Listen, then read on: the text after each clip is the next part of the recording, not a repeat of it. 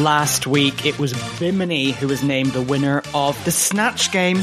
And in the bottom is Tia Coffee versus Lawrence Chaney. And Rue, well, she ordered her coffee to go. Tia had to go back to Clapham. Oh, I'm still mourning the loss. Welcome to the Drag Race recap show for Drag Race UK Season 2, Episode 7, titled Lockdown Supersheroes. Now, I already know that Fraser's going to have many issues with this, but we'll get into it. I am Ben. I am Fraser. Fraser like razor.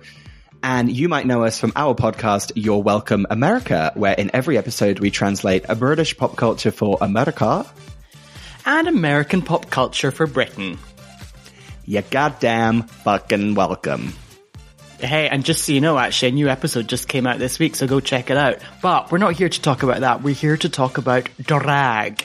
Because the next couple of weeks, we're going to be your hosts as we recap the second season of Drag Race UK. Okay, let's just do an overview of what the hell happened in this episode. Okay, for the mini challenge, it was, well, the library was open, wasn't it? It was the reading challenge, which is ideal for some UK queens who are all about comedy. That was the mini challenge. And then for the maxi challenge, babes, what was going on? Well, they were tasked with creating lockdown Supersheroes looks, and it was all made from pieces of crap you find around the house. The sort of things you might have around the house during lockdown, wasn't it? Bits and bobs, tits and tats. Yeah, it was meant to be very kind of lockdown themed. And then that took us through to the main stage where the category was lockdown Supersheroes. Hard to say. Ahura was named the winner of the challenge, and the judges placed Sister Sister and Tace in the bottom two. And after a lip sync for their lives, Tace is told Shantae you stay, and Sister Sister, didn't know how much I missed you, is asked to sashay away. First up, we have to get behind, ahead of even, the big news that happened this week. Fraser, they are bringing back the TV show Frasier. Oh my God. I know. I've already been trolled by someone I work with who sent me a email with it. It said high importance, and I thought it was something to do with work. And it was just a link to the Frasier reboot, because he's someone I work with who I've worked with for, I think, a year now, who still on the regs calls me Frasier by accident. And I have to say to him, that is not my name. So I'm really glad that Frasier's coming back to ruin my life. Can't wait. God. Well, I really wanted to start off this episode on a positive note. Yeah. Okay, before we get into it, how did you feel about this episode? Thoughts, feelings, musings overall? Yeah, I liked this one. You know that I like a design challenge. So I know, Do I? I know that? I've discussed this with you many times before, because I love Project Runway. So I love a design challenge. And as they did, and my favorite challenge on Project Runway was the unconventional materials challenge, which is where they were forced to make things from crap, basically. And I love that, because this like unconventional materials thing always reminds me of early Drag Race. It has like an early days of American Drag Race feel to it, which I like. So yeah, I'm into it. I mean, some of the looks were odd, and some of them were great. So I can't wait to get into that. Before we get into it, let's talk about the fallout from last week's elimination. It was down to Tia and Lawrence Chaney. So Tia, she had to fuck off back to Clapham. Wonder where she went to. Clapham North, Clapham South. Where do you think? High Street? You've named every station in the Clapham region apart from just Clapham Common Tube Station. And don't forget Clapham Junction. Don't forget Clapham Junction. Yeah. Because actually, I think to our American listeners, how insane is it that one area of London has maybe like 7 different major transport links? And I'm just counting them. That's 5. 5 of them have the word Clapham in them. Got it. Anyway, Tia went back to one of the Clapham station transport hubs, and Lawrence read the mirror message, which said, "You're all camp cows. Be proud. Be kind. Give it 100%. Hashtag Tia was robbed. X."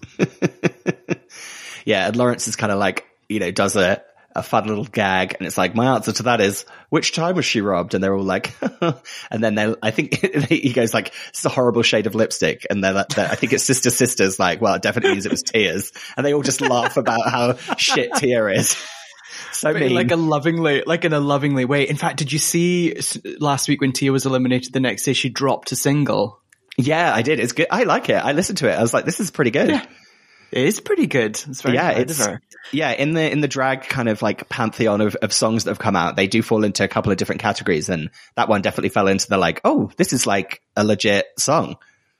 Yeah. It's also, what I like about it is it's not shit, and everyone jokes about Tia being shit. So she's kind of maybe found and is finding that perfect middle ground of playing with, oh, I'm a bit shit, but actually being good. You know what I mean? Like she's working it out. She looks really good in the video as well. Yeah. Some real vindication for my gal.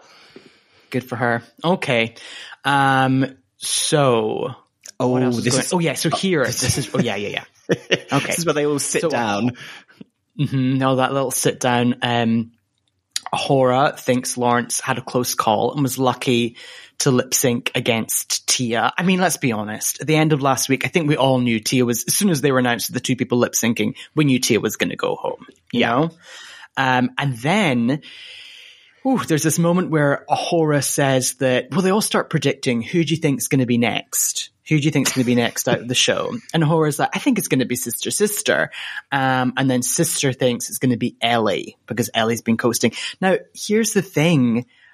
I do, at this point in the show, I did kind of agree with both of them.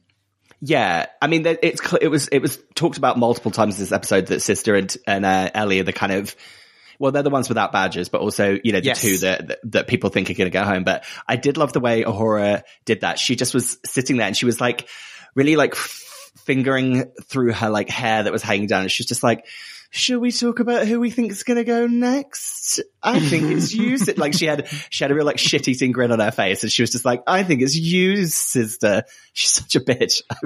I really like her so much. I really, now that I've bought into her whole brand, she can be like as nasty as she wants, and I would like support it because she's funny. She's not just like nasty for the sake of nasty. She does make me laugh. But yeah, I do think they have a point, and Ellie's kind of like pissed off that they point out that she's been coasting, but she's also, it's kind of true that she's not ever been, she rarely gets critiqued. She's safe a lot of the time. Yeah, and at this point in the show, you can't coast, can you? As we full well know from having done both the season and All Stars, you can't coast. We know this firsthand. Season queens, designers, musical artists, makeup artists, etc. The list goes on. TED talker over here, you know. So at this point, Tace is saying, as you mentioned, you know, if you don't have a badge, why are you here? Can you do that in Tace's accent for us? I don't know if I can. I feel like I can't drop into Tace because I was thinking about trying to do it just then. Hang on. Wait, yells. If you don't have a badge, why are you here? That was very good. Thank you. That was it. Do you know, the key to it is that I have to really, like, do like almost like a chicken neck, because Tace's head like flies around when she's talking. I try and like channel her in that testimonial kind of look that she does with that big jacket that's like flapping open.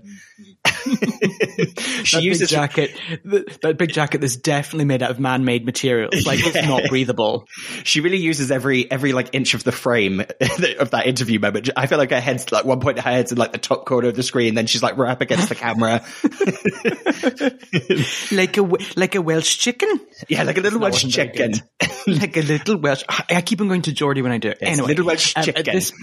Welsh chicken. Almost. Anyway, Sister says at this point they've been sleeping on her and she's going to wake them up. Now, I don't know if you saw last week in the real world, apparently Sister's been getting a lot of hate and a lot of garbage thrown her way. And she wrote an article in The Guardian in the UK all about it and how a lot of people have been sending her death threats and just like horrific things. And in fact, she went and she did an Instagram live with our girl Crystal. And they were chatting about it. It sounds like she's had a really tough, intense week. I think it's my understanding is that at this point in the competition, much like with, and I'm not excusing behavior of extreme fans at all. I'm just trying to understand what's going on. As we were saying with Ellie, at this point in the competition, you can't really coast. And it maybe feels like Sister's coasting and the rabid fans just kind of were like, you need to leave, but are getting so revolting about it. That was just kind of my understanding. Yeah, and it's just that whole thing of like, it's like, look, if you want to do that, just like text your friends who love Drag Race and just have like a text chain where you can say whatever you want. It's like, why would you just, and like to then like, especially even if you were like putting it out there and just not, you know, tagging her in like a Twitter post or whatever. It's like, but to actually like put her name in it and be like, oh, I hate you. It's like, just fuck off. Just whatever. Just don't bother. Just shut up or say it to your friends or shut up, basically. Okay.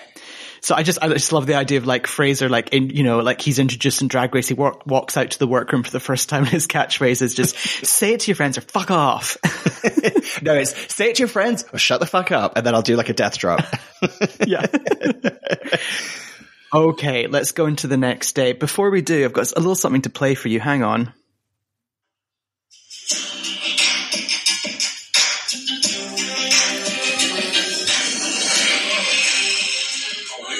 Okay, so can we now sing it? Do you know what?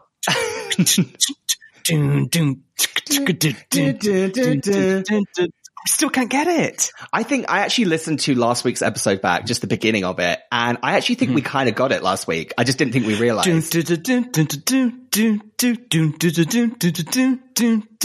There's an element of that, I think. That was good. I think we can't try and do it together because we're recording remotely and we ironically can't handle us talking over each other, which is quite a problem. I think what we need to do is much like Girls Aloud with all their songs, we need to record our parts separately and then somewhere in the UK they'll get combined and then we'll have a number one single. Okay, well let's do that. Next project. Perfect. Okay, babes, the next day, take us away. So Bimini struts in another one of her kind of Hilary Duff, in Lizzie McGuire kind of outfits. Very Lizzie McGuire, her wardrobe, her kind of boy wardrobe, which I really enjoy. Kind of like Lizzie McGuire meets like Patsy from Ab Fab, like a big fur coat over like a Lizzie McGuire kind of fun top and like fun trousers. Well, that's a real meeting of two cultures there, both our cultures. So it's perfect. Yeah. And she basically just said that, you know, she's on a roll after Snatch Game and she wants to keep her winning streak up. So I was instantly like, uh-oh. And then there's a little bit of the usual shade. Ahora's like, oh, sister, like, who are you going to be copying this week? And sister's is like, not you, bitch. Did you also notice? I love the fact that with Lawrence, when she came in, she's got like a little shopping bag on her shoulder, like, you know, like a canvassy, like she's just been down to the shops and brought her bag from home. She just popped to Sainsbury's. Lawrence is also picking up on the what we're now lacking from the Ginny Lemon workroom look is Lawrence is now dressed like a mad art teacher. Wearing a real like art teacher smock, which I really enjoyed. Smock, lovely. Sorry, I cut you off before. What were you going to say, babes? No, that was it. And then it was just really that. And then I was also very into Taste's like kind of wearing like a pinafore kind of look, like a pinstriped pinafore, but with no like top underneath it. I was very into it. He looked great. Oh, yes. Lovely. Ready for business. Also, that workroom can probably get a little bit hot, so some good ventilation. As we full well know from working at Pinewood Studios in London, it's probably freezing. Yes, very much like shout out to the Canada series where it was just big old coats needed. Anyway. Right. Rue comes on the screen, doesn't she? And she says, listen up, ladies. Remember, we're all born naked and the rest is a series of ill-informed fashion choices. So get tootin' because, honey, if you mess up, expect more than a boot. That's right. You in danger, girl. Don't know fully know. I see me just malfunctioning as I say those words. So I don't fully know what that means. So Raven and Raja, they have their own YouTube show, which is called Toot or Boot, or Toot or Boot, as you would say. And it's basically, they review every episode of Drag Race and they talk about specifically about the looks, like the runaway looks, and Toot is a good and Boot is bad. So that was a good, like, very self-referential moment. And then just You in Danger Girl, just a fun Whoopi Goldberg and Ghost reference. A lot going on there.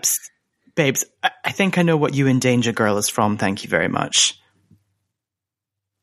Okay. You do know I've met and worked with Whoopi Goldberg, as I've told that story maybe 5 times in our podcast. So much silence coming back my way. Okay, so Rue then walks into the workroom, doesn't she? And she is in a brown and green printed suit, and she introduces the mini challenge. The British Library is open for the reading challenge in 3D. Now that bit confused me. What was going on with the 3D glasses? I have absolutely no idea. It was like a bit that just didn't. It was just like a weird, fun moment of the girls putting them on and everyone going, woo, and then it was over. I didn't really understand what was happening there. It feels like maybe there was something that was meant to happen that didn't happen. Exactly. I thought they were going to really go for it, and some special effects were going to continuously be on our screen or something. Or now they couldn't have done this in the BBC because of BBC rules, but it would be a really good product placement section for like a Samsung 3D television. You know what I mean? I thought it would be like in the actual kind of 80s, like a Friday the 13th in 3D. It would just be really pointless things being like pointed at the screen. So someone talking and they just have like a hairbrush and then they're just like, and everyone at home's like, it's coming at me. Oh, I love old school 3D stuff like that. Oh, makes me so happy. Right. What was going on in this reading challenge, babes? Okay. So up first was Sister. And she did some good reads, actually. She did Bimini's so stupid that when she learnt the government was putting chips in people, she asked for a side of vegan mayo, which I thought was a good one. Mm-hmm. And then she's like, oh, Taste, you're so beautiful. I love your runway looks, but I think you should slip into something long and flowy, like the Thames. Rue loved that. That made me laugh. Rue went crazy at that reference. The Thames, for anyone who doesn't know, is the main river in London, the River Thames, just in case you didn't know. But Taste had a good... Taste also says, she said that Sister should get in the Thames, but she'd lose her teeth. Yeah, she's like, you get in the Thames. I mean, like the indignant tone. Who's next? Mm-hmm. Oh, Ellie was next. Okay, so then Ellie comes up to do the challenge, and she does the thing that apparently Afterthought Joe hates, where she gets up to walk over there and she's like, oh, this is going to be so hard. I'm just so nice. How am I going to do this? And then she puts on her reading glasses and she turns mean and she's like, let's get it going. She says, Ellie Diamond says that Bimini is known for her iconic tricks in the chair, but next time do us all a favor and make sure it's an electric one. That's fine. Medium. It was, I have to say, I did the reference to an electric chair and corporate punishment and just death. I did kind of go, oh. Yeah. I gave her a solid C+. Okay. You think? Okay. I'd agree with that. I have to say, I did love Lawrence when he came next. I thought this was the most perfect joke of all time. Lawrence said that Ellie's so stupid she studied for her COVID test. Yeah, I liked that one. Solid, simple, current, but will still be evergreen. Great joke. I liked Tace's joke that didn't really go down very well, where she was like telling Ellie that she should change her name to Ellie Zirconia. And Ellie, I thought that was really Ellie was funny. Like, I'm too stupid to even know what that means. And then what did she say? Oh yeah, she's like, Lawrence, you're number one. The number one reason to stay away from Glasgow. Great. Again. But that didn't make solid. That didn't make sense. I don't think that was solid, because number one reason to stay away from Glasgow, but like, I think she basically was just like, you're the number one in Glasgow, the number one. It's a non-specific read that she has just inserted a queen's name into. It's not, I think a lot of the girls come into the show with pre-written, they get their reads written for them. And even though they don't know who's in the show, they just plug in the best person to go with the joke. So I feel like that was one of those ones. Got it. Yeah. Oh, so you can't always, they don't always quite work for the person, but I appreciate the joke structure. I know. I want specifics. I want it to be better than that. But you know what? That's just me. Yeah. Ahora's were right. What's next? Ahora's were pretty tough. She's like, oh, sister, you like the double wordplay the same way she likes to double up on other people's runway when she hits the stage. I was like, okay, we've done that joke a few too many times off, just like in the workroom. So it didn't have as much impact. And it was also one of those ones that wasn't funny. It was kind of just mean. So that one wasn't great. And then we had quite a wild read from Ahura next, where she said, you are the queen of face, but the last time I remember you served me face, you were laid on your back with your tongue out and I was sat on it. Oh, now this is clever. This is, for me, Ahura thinking, people love this storyline about me and Tace. It gives the girls something to gossip about. It clearly gets picked up by the producers. People at home will be talking about it. I'm just going to play into this and let them have it. That was my understanding of it. Yeah, I think so. It just, for me, old Prudy McPruderson, maybe a little the image was a little too visceral for me. I didn't really need to just be thinking about, someone sitting on someone's face. But, maybe I'm just an old prude. Is this another example of sometimes when your prude button gets pushed? Yeah, exactly. Just like I will say the most disgusting thing, then sometimes I'm like, oh, that's a little much for me. Although I did like what Taze said in the interview where she's like, just for the record, that never happened. And then she's like, but we like to say something to get Lawrence's little pecker up. Pecker is a funny word because in the UK it could also mean willy, couldn't it? That's what he means. Oh, little pecker going. Yeah. I thought he meant like get him chatting, like a pecky beak chatting. No, he meant get his dick up. Oh, okay. Fair enough. Bimini then says, speaking of filler, Ellie's sister need help packing? Yeah, that was rough. Well, yeah, because her first read is about a horror being full of filler. And then she follows it up with that little, like, speaking of filler, Ellie's sister need help packing? And I was like, ooh, again, funny, also accurate. So, the winner of the mini challenge was Sister. How did you feel about that? I actually thought her reads were very funny. I think that Lawrence was funnier, but also it felt like a good producer moment to make Sister win that one. I 100% agree. It felt like from what we saw in the final episode, I was impressed with Sister. She did better than I thought she was going to do. But I don't know. Once again, I'm going to throw out the term jiggery pokery. There's some jiggery pokery going around here, ladies. And I don't know. She was the true winner. But you know what? All she got was an extra 15 seconds to pick out some shit pieces of cloth in the next challenge. So it doesn't really matter. Yeah. I feel like there was definitely, because, they do a lot of the time they release the unedited reads or like extra reads. And I do feel like if they did that, we'd probably see a lot more really good ones from Lawrence. I feel like he was toned down to kind of give it a bit of balance this episode. Yeah. I mean, once again, I'm going to throw it out there that I do think Lawrence is going to win.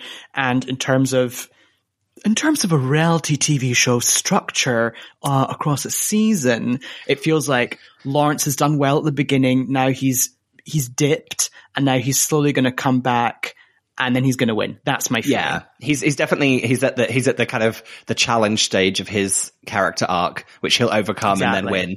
Okay. Overcome, much like a certain favorite album of ours. Well, Alexandra Berg. Yeah.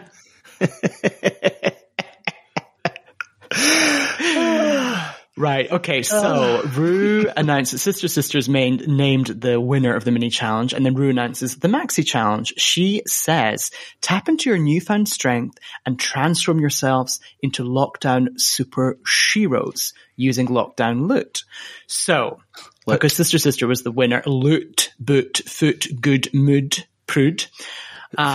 Because Sister won the mini challenge, because what they've done is in the workroom, they've set up just a pile of shit, just piles of Brillo pads, pipes, tissues, all kinds of different things that you might stockpile at home during lockdown. That was clearly the theme. And Sister's given 15-second head start to go get the crap that she wants. So yeah. Yeah, it's a classic. It's that classic Project Runway / Drag Race old school thing of like, that girl goes first. Everyone has to stand and watch her and be like, oh. I think Ahora's like, it's not fair. That was a good Ahura impression, wasn't it? It's not fair. It was fine. I think your Welsh impression earlier was a lot stronger. Your taste, but you know what? That's fine. And then basically, there's this classic moment, which is that thing of Rue being like, go for it. And then they just have this kind of chaos montage where I do feel like health and safety was perhaps not at the top of the list, which is actually unusual for a BBC production, because you and I have definitely completed the BBC health and safety production course multiple times in our lives. Felt like it was a little bit out of control.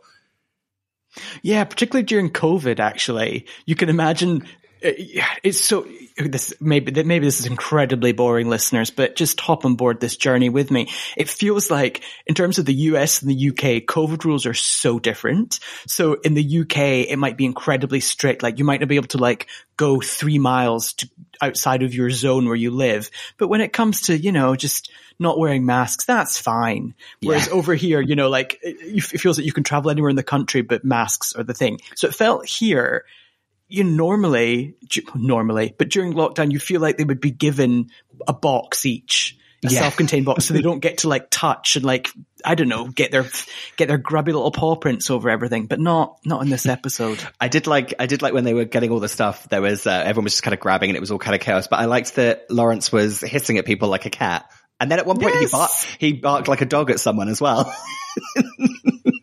He kind of, I loved that. Yeah, he like metamorphosized into like 3 different animals. At one point he was hissing like a snake, but it was effective. And someone comes to grab like a scrap of fabric and you just throw him go, and they ran away. But it was also good because he had like a very different approach to this. Everyone else was like running around and everything. Whereas Lawrence, he wasn't going fast, but he was just getting his bits and just hissing at people. Yeah, and then they kind of, the storyline they kind of try and get out of this moment is that everyone was rushing around and Bimini wasn't rushing. So she said she was left with a pillowcase and 2 palm leaves. And then they do this weird music choice where they showed her putting the palm leaves on her head and played like some like Hawaiian library music. Did you hear that bit where it was just like, very strange. They also say, throughout this, they're all conscious that Sister's like taking everything. And Sister does say she's not going to use it all, but it's nice to know that other girls can't use it either. So she, with her 15 seconds, she gets lots of crap. And I have to say that kind of plays out in the rest of the episode with the look that she does. She took lots of crap and she wore lots of crap, but we'll get to that later. Yeah, and then we have a fun piece of a really odd little kind of, I'm going to call this a skit, where Ahura decides that she wants to go and see what stuff Sister got, and she, with full 60s spy music, is hiding behind 2 like dress form mannequins, and she's popping up overwards and like looking at them, and then she's kind of like sneaking a look at Sister's stuff, and then there's just my favorite bit is just she's just looking at all the stuff on the table, and she just goes, she got a bowl of fucking rhinestones. She just has this. She's like, where did she get a bowl of fucking rhinestones? That was just on her table. And then she decides to do a very odd, seductive. So they do the 60s spy skit, and then it switches in her like little interview, and she's like, oh, she's like, maybe I can charm her, or give her a quick blowy for some rhinestones or whatever. And then the next skit is her like, it literally, you can see that it's almost like they said, and action. Like she was standing off to the side and she like slid her body over and she's like, oh, I just want to see what fabric you're not using. And then Sister's like, she's like, I'll give you something. You just have to say something nice to me. And Ahura couldn't do it. It reminds me, it's very like Erin Brockovich, when Erin Brockovich goes in to like steal some of the papers from like the local county office, and she like leans over the desk and she's like, oh, just give me the water bills to everyone in the county. They're like, but we can't do that. But she's like, oh, but Erin Brockovich. It's a great reference point. Didn't think we'd be talking about that today. Erin Brockovich, I know, I tell you what, about maybe about 8 years ago, if not longer. So Erin Brockovich came out in the year 2000, I think. But 8 years ago, I was in an office in London and I made an Erin Brockovich reference and everyone laughed except the intern. And the intern's like, what's Erin Brockovich? And I was like, oh my God. And that was 8 years ago. So that was like, what? Know your history, child. I know. But it's like, I know a movie from the 50s, but I'm not 100. Anyway, whatever. Young people, the world didn't start in 2001, okay? The world didn't start with fucking TikTok, okay? Just Google it and just like shut up. Another one of my great catchphrases, Google it and shut up. My debut single coming out, Google it and shut up. Wow, your brand is getting very strong throughout this episode. Your slogans, I mean, you still can't dress for shit, but your slogans are great, babes. Wow. okay. Oh my God, how much fun would we have if we were both in the same season of Drag Race? I mean, first of all, we need to actually work out our whole drag persona and, you know, maybe train for like 6 years. But once we're past that, how much fun would it be if we were both in the same season? Well, people would be they'd be like, why are they so horrible to each other? We'd be like, because we're like best friends. I don't understand what you're talking about. It's like, literally, that's what we do. It's how we know that we love each other.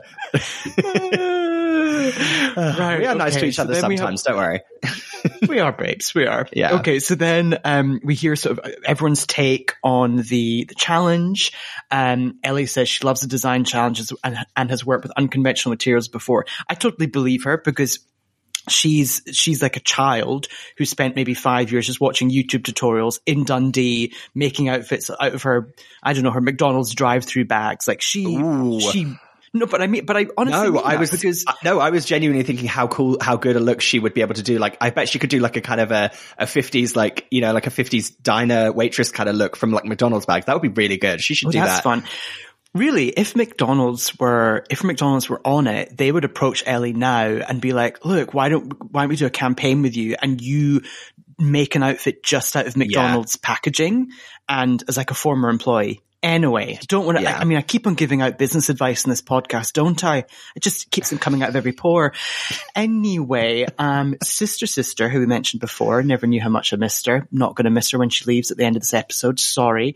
She is going for a Garden of Eden fantasy. So we talked about how she's essentially taken everything, and she's going to do like a big garden look with lots of different flowers and plants. Lawrence is doing, he described it as like an upscale luxe sportswear look, which was all, we'll get back to him because his look evolves. Ahura, now this is some foreshadowing. She says she's worried about her bestie tastes, but she needs to focus on herself right now. Fair enough. Yeah. And then in pops a duo to the workroom, babes. Who is it? Well, I don't know if this is the moment. Just to go back 1 second. I don't know if this is the exact moment, but there was a moment where Ahura was laying out on her table and she just had a toilet plunger and she was just plunging her own head. Just like chatting to Taste, but she just was just like really like sexily reclined across all of her fabric, just plunging her own head and being like, she's like, oh, what are you going to do, babes? What are you thinking? It just really, I think that actually happened later, but it really made me laugh. Just, you know, plunge your own head. Ahura just knows what she's doing. Like she's playing the reality show game very well. Because she understands what makes good TV and what they're going to use and what's fun. So she's doing well. Good for her. She's a smart cookie. But yes, you're right. So Rue walks into the workroom and says, I've got a special guest and it is Raven. And I was just like, whoa. Raven looked good. Wow. She looked amazing. I'm a newer racer to the game. I've only done one lap around the drag race. I was about to say field. I don't know where I was going with this metaphor. Racetrack. So I'm not familiar with Raven.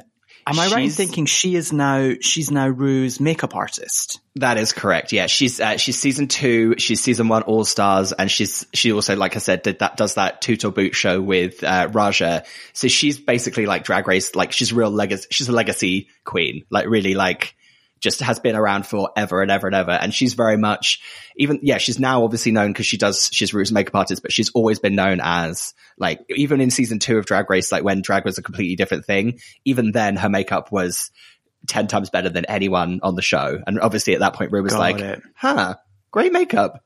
Put it on my face. Well, and obviously she's clearly, when they made this show, this was back in October, November, she's clearly in like Rue's bubble. And it was already there, working with Rue doing her face. So that's and actually, it's like they used her really perfectly because it's like a good cameo. She's great, and also what they used her for was really smart to have her give tips and hints and talk about makeup as they went around. It was just very well thought out. But what did you think of Raven's look? I thought she looked phenomenal. She looked like a beautiful like gold statuette, like an Oscar come to life. Yeah, she looked utterly beautiful.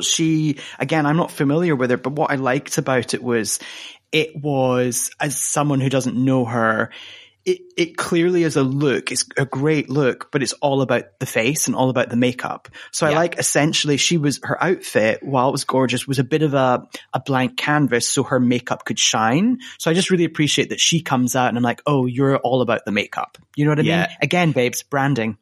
Yeah, me and our friend Teddy were joking about. Teddy was saying that there's all kinds of levers and mechanisms hiding under that hat, keeping Raven looking so like snatched. I was saying that if she took that hat off, there'd just be like a black hole. That's how she keeps her head like snatched back. It's being sucked into a black hole. If she took off her hat, like a really heavy like chain would just like drop to the ground. Exactly. Or it'd be like, I kept saying it would be like in Indiana Jones when they open up the Ark of the Covenant and like old ghosts fly out and kill people. Anyway, I love to mention Indiana Jones at any possible time. Not Temple of Doom this time, but whatever. Okay. So, they do the walk around, the workroom walk around, which is really hard to say.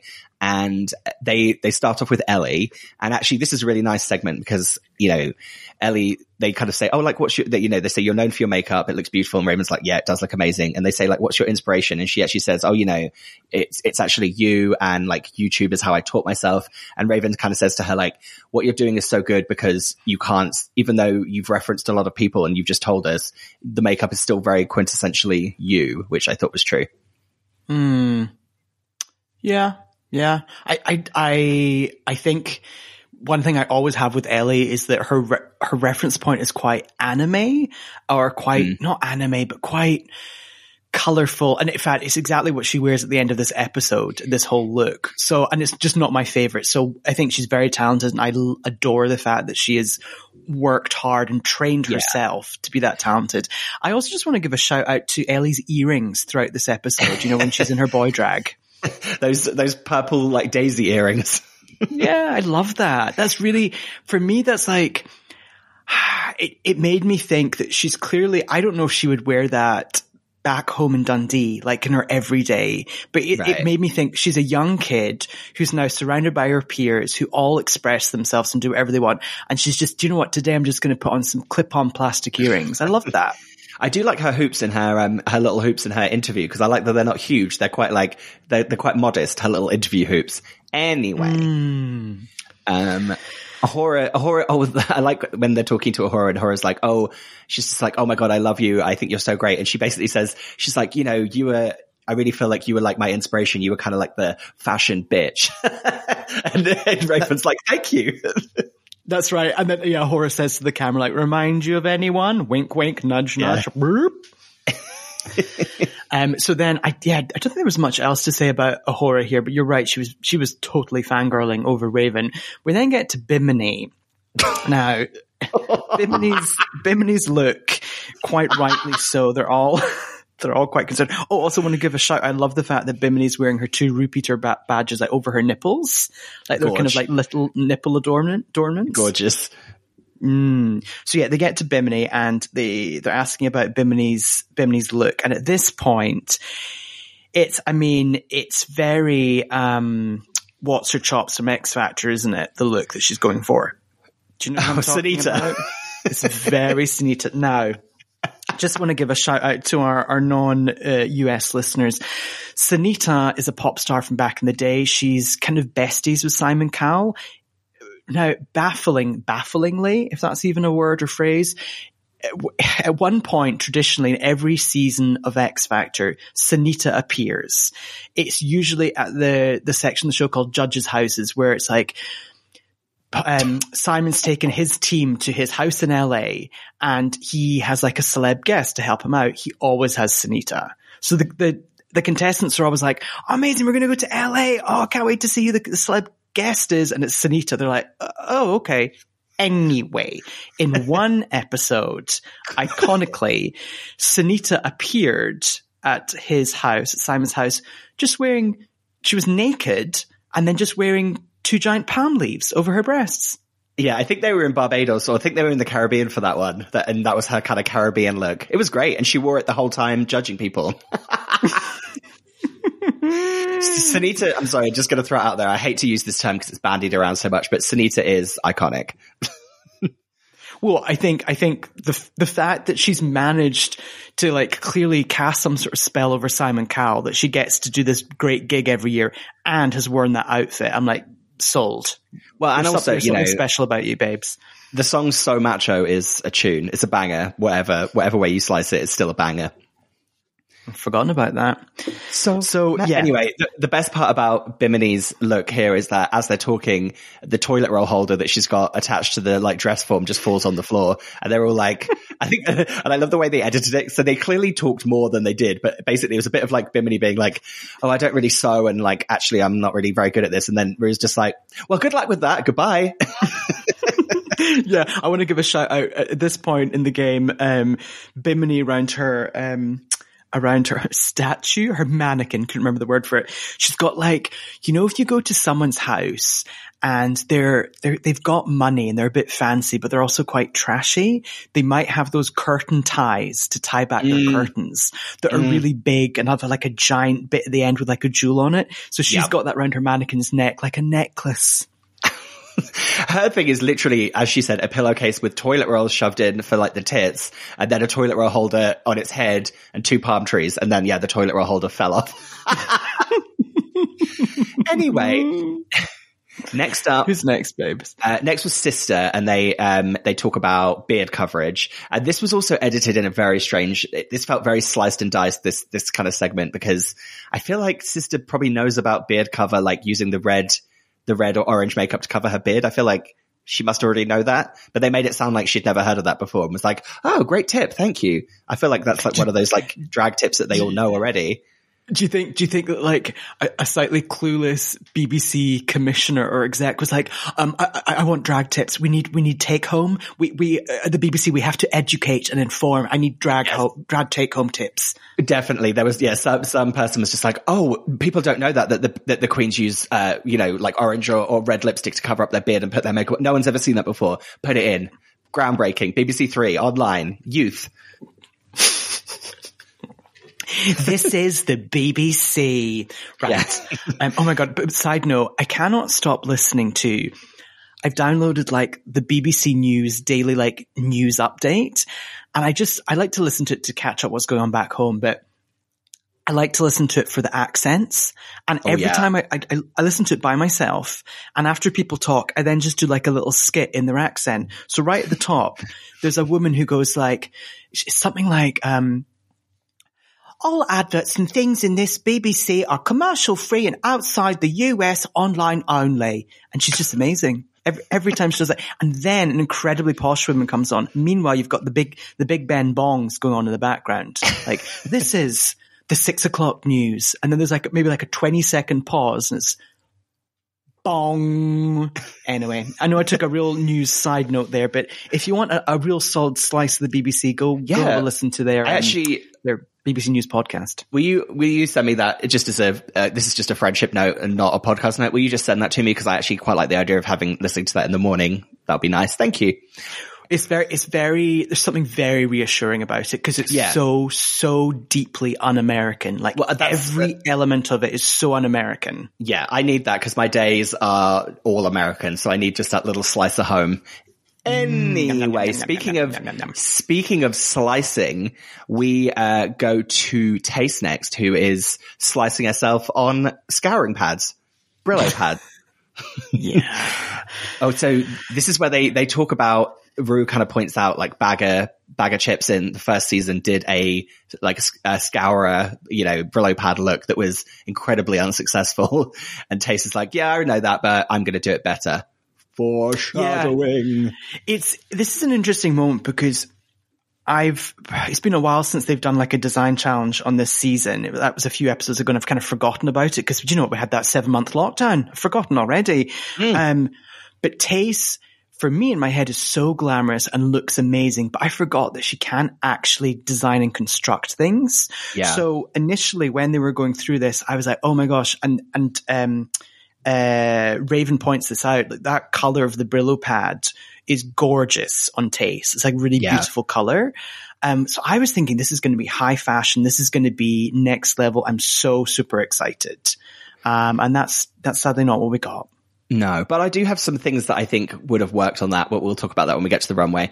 And then, Tayce kind of just like, they're kind of saying like, oh, this is really going to cut you up. You need to like look after yourself. And Tayce kind of brushes this all off and she's like, I've got my vision. I'm going to do it.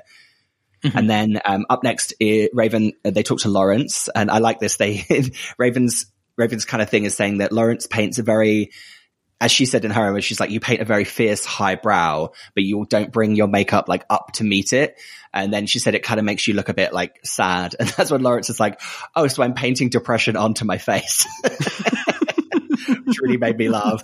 And then I think Lawrence points out, Lawrence kind of says like, I wouldn't normally accept makeup advice from anyone, but like Raven is literally the gold standard of makeup. So like you have to listen to her.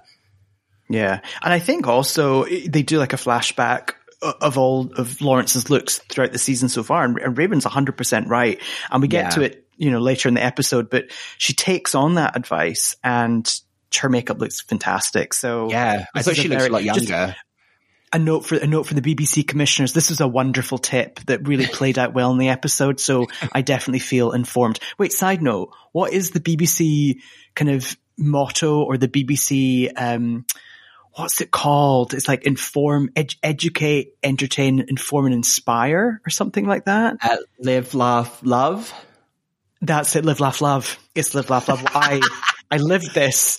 I loved this, and I also laughed. So well done, BBC. You did it. You did it well. So then we just scene. I'm just going to move this along, babes. Yeah. Well, this kind of moves towards the end. Bimini, she's quite rightly a little concerned about her look. So she ends up finding a new fabric that is very much curtain based. So much so that even in the final look, you can see the hole where you might string up those curtains. But you know what? We'll get to that a little bit later. The grommet. Is that what it's called? Yeah, a grommet. The metal like thing, the metal ring. That's a grommet. Good to know. And then we see Tayce. It's all playing out. She's actually bleeding, and she's got one of the Pinewood medical crew guys is in there just dealing with her hand because she's got like a bloody hand, doesn't she? Yeah, she's ripped it in those Brillo pads. That's a real St. John's Ambulance crew member, isn't it? If ever I've seen one. Do you know what? I'm not explaining what the St. John's Ambulance is. Everyone just look it up. Google it and shut up. And then meanwhile, Lawrence is struggling because his fabric won't go through the sewing machine. So and Lawrence can sew, and Lawrence knows what he's doing. So I was like, oh, wait a minute. I'm worried for Lawrence now. Is she going to be going away in this episode? Yeah. But she's dealing with that classic giant IKEA bag material. You know what I mean? When you're like 25 and you're moving house, you have about 5 of those giant blue IKEA bags in your house. You might put your laundry in it. God, I fucking hate those IKEA bags. Although actually, I tell you what, there is, speaking of just of looks made from IKEA bags, the drag queen Willem, she got like an outfit made for her from an IKEA bag, but it's really like this, like, it's like a skirt and a top, and they've made the IKEA thing into like almost like a harness, like straps for it. It's a really cool look. I'm gonna send it to you after this, but I really appreciate it. Anyway, that's kind of how we end the day. It's like Tayce is bleeding and Lawrence is in trouble. And then we come back into the workroom for elimination day. And this was kind of a little bit of a shorter segment, wasn't it? But basically Tayce is talking through her look. I can't remember who to, maybe Ahura.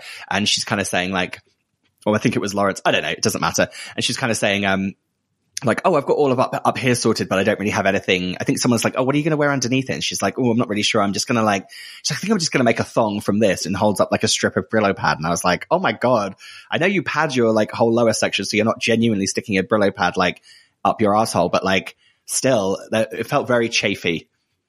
Yeah, it's like you've already cut up your hands. You don't want to cut up down there either. Yeah, like scrub your taint away. I mean, now this is a classic example of earlier how you're like, oh, I feel disgusted and reviled about what you just said. And now you've just used the phrase scrub your taint away. Yep. Oh, Prudence McPrude is gone and Fraser's back. So, meanwhile, Lawrence is, he's worried, isn't he? He's panicking that she's not going to finish. Yeah, they they show her outfit like in pieces all over the floor. And it genuinely, I was getting the Project Runway anxiety where she's like, I'm actually just not going to have time to put it together. And that's the thing with Lawrence is I was really panicking for her at that point because it's that thing of she has the skill and she has the idea and she's got it already, but like she genuinely looked like she was not going to have the time to like sew it all together. But luckily that was a misdirect. Yeah. I have to say the workroom at this point is a fucking mess, isn't it? There's shit really everywhere. Right old bloody mess. It reminds me when I was at school, I would take, the paper guillotine home for my art projects. And then my room would just get covered in like bits of paper and Pritt sticks and glue. And you'd walk around and you'd get a bit of foil stuck to you and then a bit of glitter and then a Post-it note. Very much that. Did you have a similar thing at school? What were you making? We had to do, like these giant, very quickly, my design challenge one year was, I made, a giant cloak inspired by David Bowie's Look in Labyrinth. And you had to, well, first of all, you had to do like a design pitch on these giant sheets of paper to show your inspiration and what your final look was going to be. And then you had to construct the final look. I've basically done Drag Race essentially. And then so I constructed this giant cloak and it had chicken wire in the neck bit, in the collar. So it had a giant asymmetric collar that went out. It was lined with red. The outside was black velvet. And then it had sequins all at the bottom and then slowly fading and going up. There was a giant red feather. There was a chain that hooked the cloak onto you, and at the end of the chain was a giant old antique key that I found when we moved house. It's pretty good. You better work, you queer. you fucking queer. That sounds great.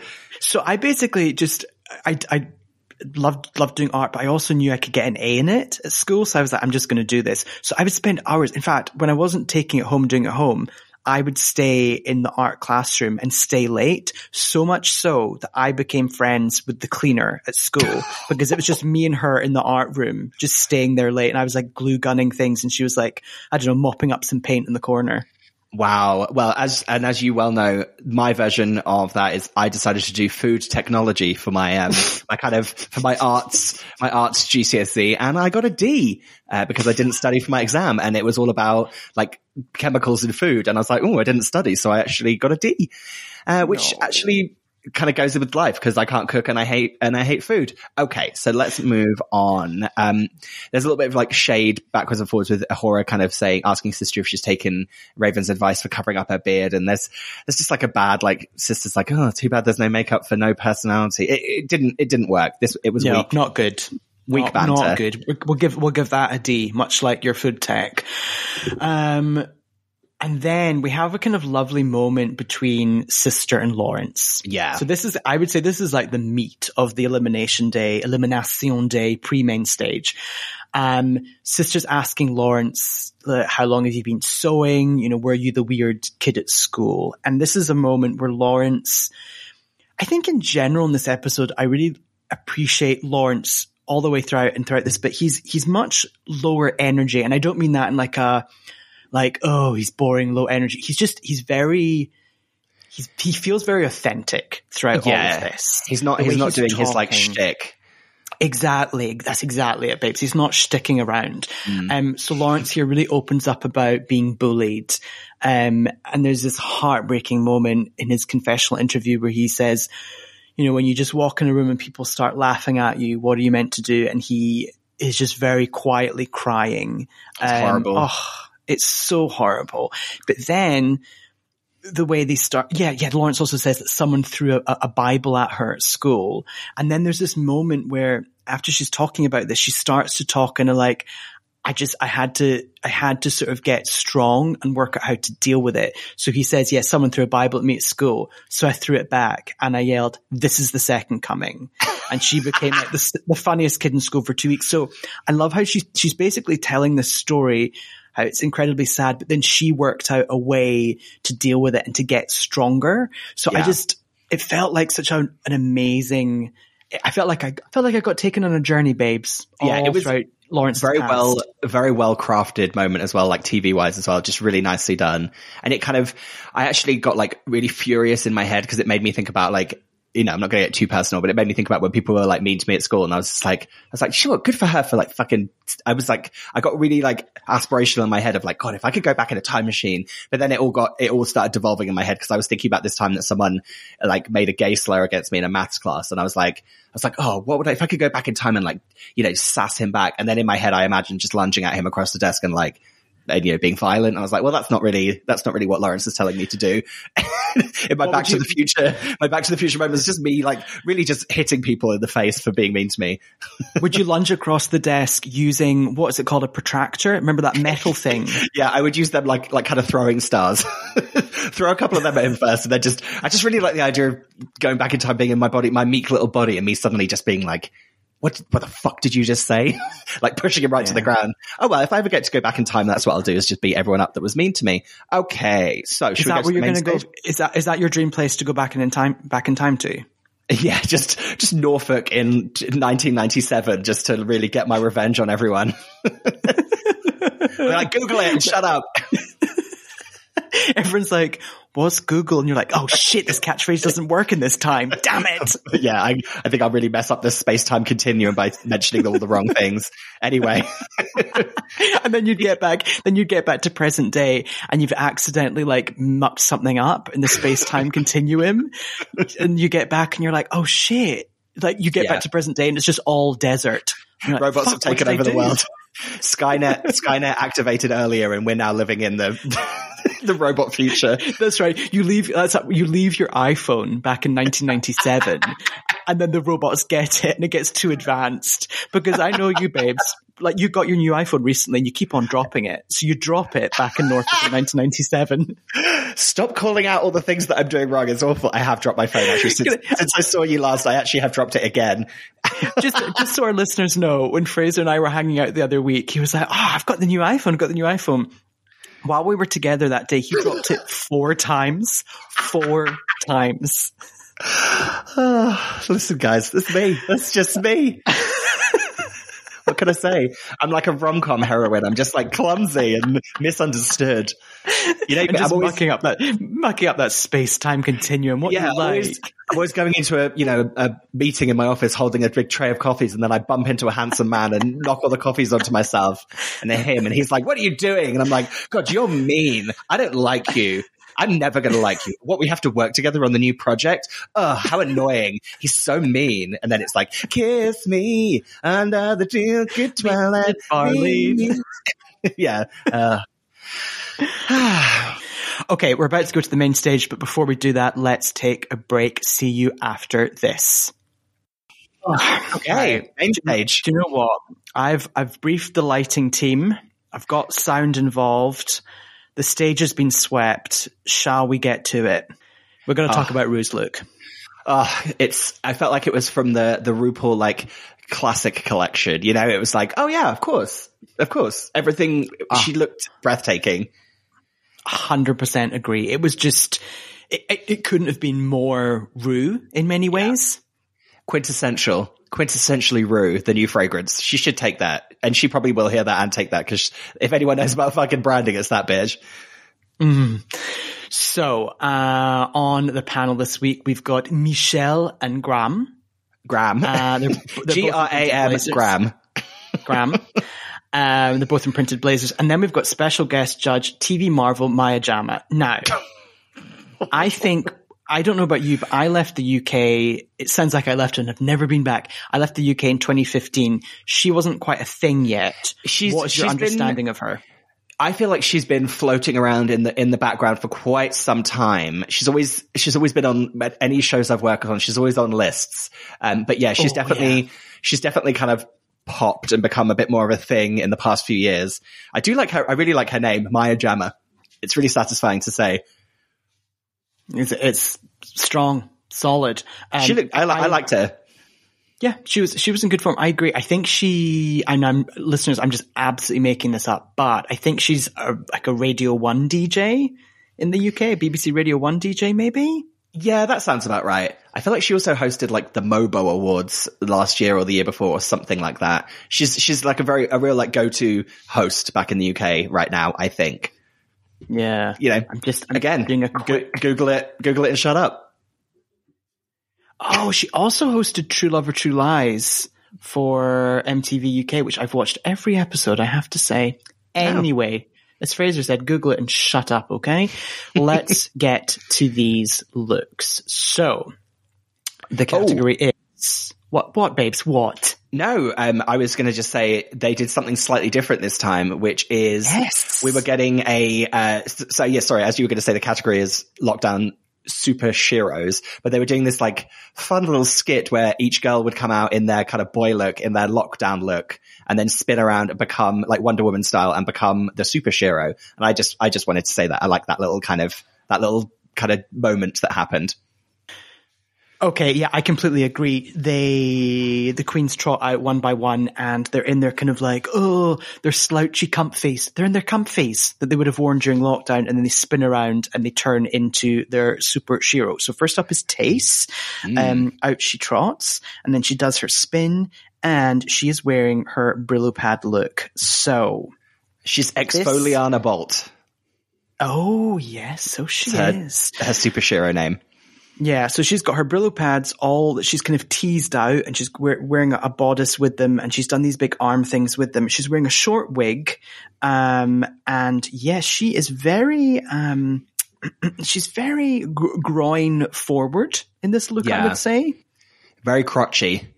Very crotchy. Very crotchy. And I think crotchy and scratchy. I think at one point, I think it's Maya Jama, she's just like, oh, that looks like it would really rub your shit right away. She says something really like coarse like that I love. She's like, oh, it's going to rub your shit right off. This looks a shame because there are elements of it that are really cool. Yeah, it has real potential, especially if she's standing still and you just saw her from like mid chest upwards. It's like gorgeous because it's all kind of like frothy and like kind of like almost cloud-like, but that really nice color, and her makeup and that wig, like she looked stunning, like facially and hairily. But like, yeah, just from kind of like shoulder up, it looked stunning. It's just when you got to that like strange, there just wasn't enough. I feel like she could, if there had been like a full like pair of like underwear made of that, it would have looked more solid, but it just looked a bit kind of sad, that little kind of crotch Brillo pad moment. It just wasn't thick enough. Do you know what I mean? Looked too thin. And also at the end, she does a really great, I mean, she does really sell it physically, and Tace does this great jump at the end, like a jump and kind of twirl, but some of the Brillo pads come off. Yeah. They just pop off. Right. Next up, we have Lawrence Chaney.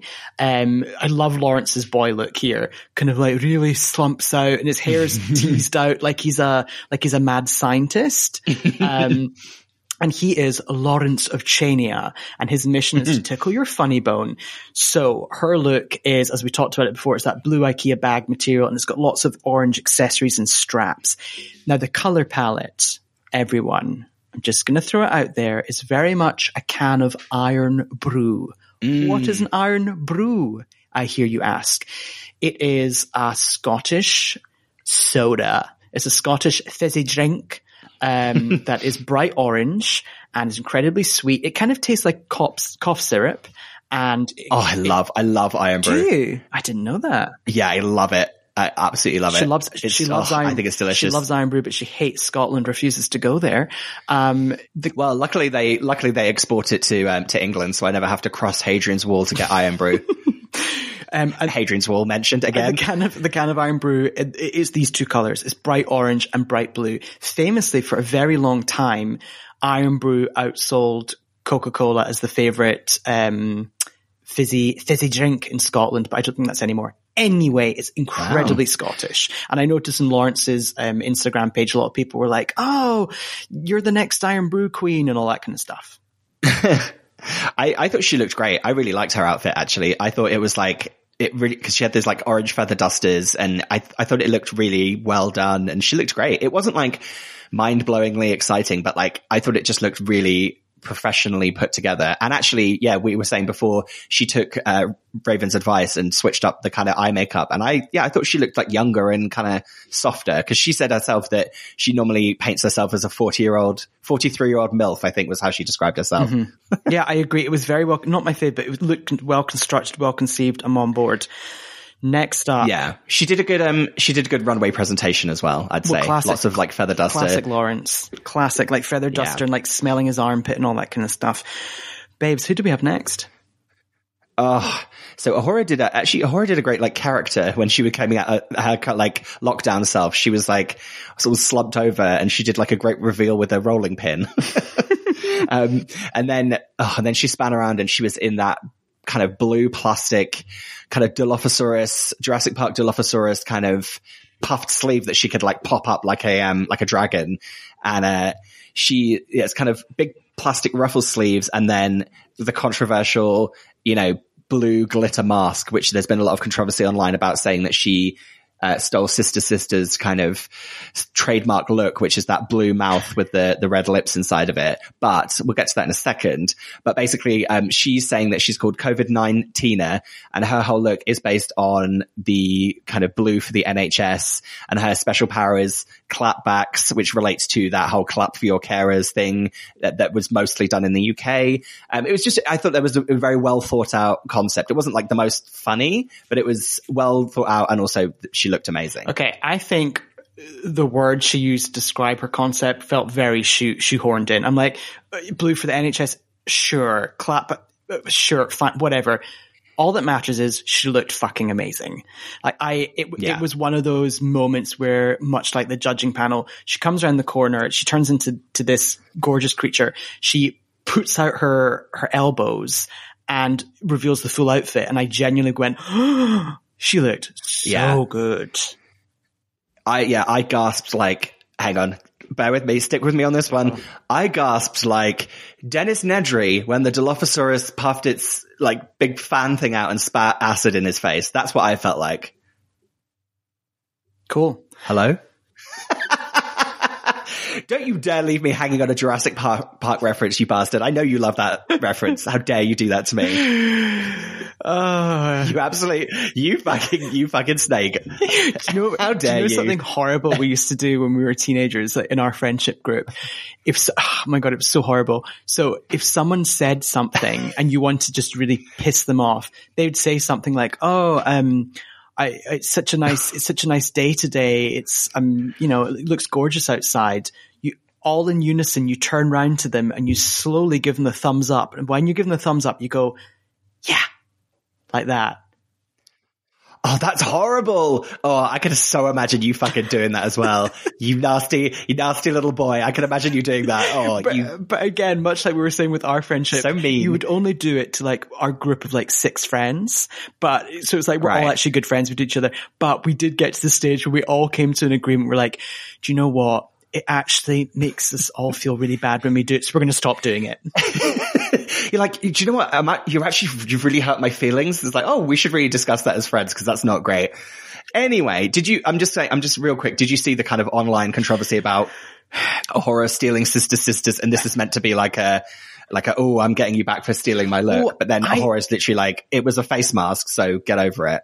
Well, no, I didn't see that, but I have to say, as soon as she came out, I was like, oh, is this intentional? So for me, it looked like intentional. And then I thought, oh, they just didn't use it in the final episode. They didn't reference it, but maybe it'll come in the aftermath at the top of next episode. But it was very sister. Yeah. I think whether she chose to do that or not as a thing, it looked like it. And also it's one of those things where it's like it was a design challenge, so you can't claim that you came with the look and came with the idea beforehand. So it's kind of a tough one to try and defend, but she has been all over the internet, and I love Ahura, so I was just like, sure. But also she kind of said, and I think that it's one of those things where everyone kind of chipped in. They were like, everyone just calm down. Whether she did it, whether she didn't, just like chill out. It's fine. Yeah. It's just drag. Like everyone's having a good time. Let's not like do death threats to people, because that's fucking bullshit. You're only allowed to do death threats to your good friends. That's what we've essentially been alluding to in this podcast. Like Fraser and I can give each other death threats, but you can't do. Yeah, we can text each other death threats. and we do. Oh, producer. Speaking of death threats, producer Breeze just texted us a picture to our text chain, and it's Ellie Diamond and Tia Coffey are on like an Instagram live together, and Tia's done Sister's blue mouth. She looks great. And Ellie's just inexplicably wearing Christmas like lights on her head. Lovely. Oh no, that's Sister. She looks like Ellie in that picture. Because her hair's a lot blonder. Her hair's a lot blonder. Oh, Sister looks great in that picture. I thought she was Ellie. I thought she was 22. She looks awesome with those big white teeth. Good for her.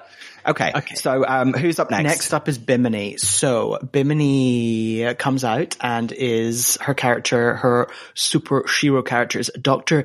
Isabella Blows a Lot. Vivienne Westwood inspired printed dress with plunger bottom. So, Isabella Blow, she was that very famous fashion creature, wasn't she? Isabella Blow, do you remember her? Anyway, this is very much a Vivienne Westwood inspired look. She's taken that curtain and she's done a not bad job of turning it into a dress, and then she's put red paper underneath, so it's got like a red liner, and then she's wearing structure. She's got wearing super high black patent leather boots, which are very Vivienne Westwood runway when Naomi Campbell fell on the runway wearing Vivienne Westwood boots. It looks very much like that. It was very late 90s, like early 2000s, like McQueen. Yeah, all that kind of scene, wasn't it? Mm-hmm. Tell us more about that scene, Fraser. Google it and shut up. Oh, really trying to just set you up to fail there. That would have been fun. Oh no, we can't do it. So look, this look is solid. It's not amazing. It's not shit. I have to say, as I mentioned earlier, I think it really does look like she's wearing curtains, because she is. And I think a queen who has more of a design skill or construction skill would have been able to elevate it just a bit more. I really hated seeing that grommet, as you called it earlier, that like hoop that you put when you put up some curtains. It made me just think of curtains. I thought that she, considering where we started, which was that toilet roll holder falling off of those two sad palm leaves, I thought we went in a much better direction. But I have to say, I did like her kind of alien, like her like thin brow and alien forehead and like big high alien like 10 head with that like slicked back, kind of dirty looking blonde hair. I liked that kind of look. I thought she looked really cool. Remind me, earlier in the season when we did like a design challenge, what was it? Do you remember? I mean, we had that 7-month lockdown, so I've forgotten everything. Do you remember? Because I'm just trying to think what Bimini was like in earlier episodes when it came to construction. Can't remember. That's a great question. I can't remember anything. I can't remember. Who are you? What's your name? Not sure. I don't know. Is this Norfolk? I think it's Fraser. Are we in Norfolk in 1997? Maybe. Uh-oh. Oh, baby, I hear the blues are calling to salad and scrambled eggs. No, actually, you can't sing that. You can't sing that because as soon as you say those words, we have to pay $100,000 to Kelsey Grammer. Do you not know that? Fuck. Oh, that's true. And I don't support him. I only support his ex-wife, Camille Grammer of the Real Housewives of Beverly Hills fame. Anyway, who's up next? Ellie Diamond is next. She comes out as exuberant Ellie. She looks like a candy. I hated that name. A Candyland queen. It's very, as producer Bree has written here, it's very Katy Perry with purple hair. Here's my issue, babes. I really, for someone who I adore the color pink. It's my favorite color, but I love a hot pink. This cutesy candy thing, this style really irks me. It just pisses me off. Yes, it's well constructed. There's like a shower curtain underneath. I hate this cutesy thing. What are your thoughts? Yeah, I agree. I think it was all really well made and she actually looked great in it. But I just feel like, do you know what it is? It's basically in season 3, I think it was, correct me if I'm wrong, everyone listening, there was the candy ball, which was the ball challenge where they have to do like the multiple looks or maybe it's season 4 actually, because it was Alaska. Yeah, it was season 4 or season 5. Oh fuck, I'm really getting myself like all mixed up. But whatever it was, whatever the candy ball was, and Alaska made like a corset with like candy floss, and that whole design challenge was all like candy and like sweets.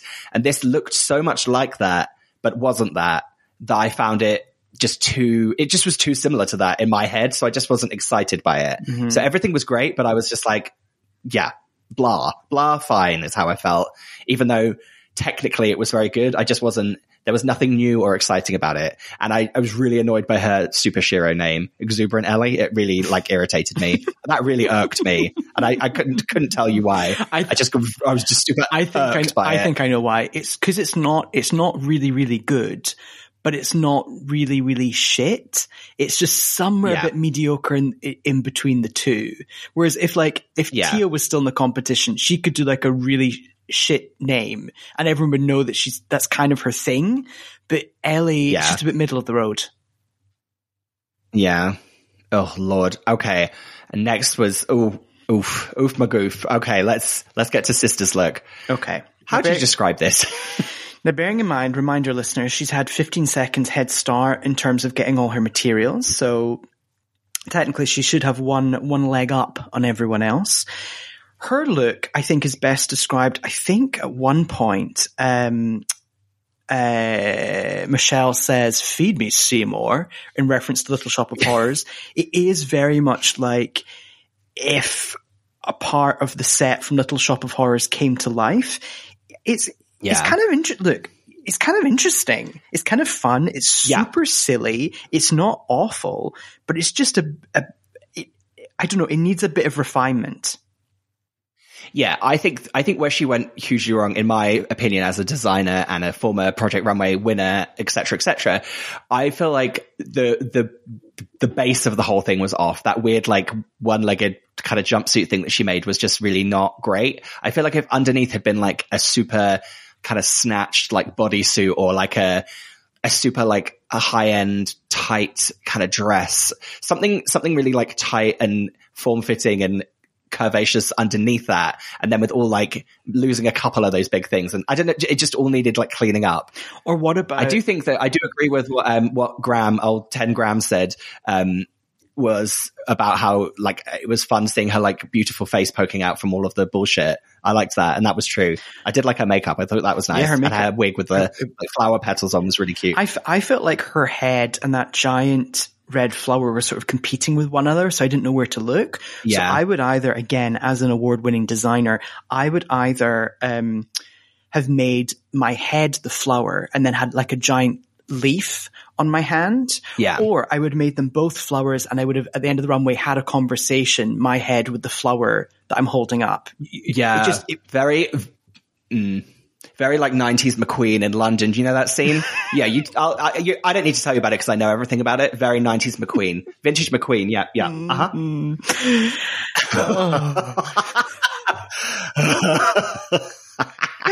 So that was it, babes. Shall we get to the critiques? Now, I love this point in the competition where everyone gets critiqued. Yeah, me too. And I like the way so we didn't have to deal with all that kind of safe bullshit.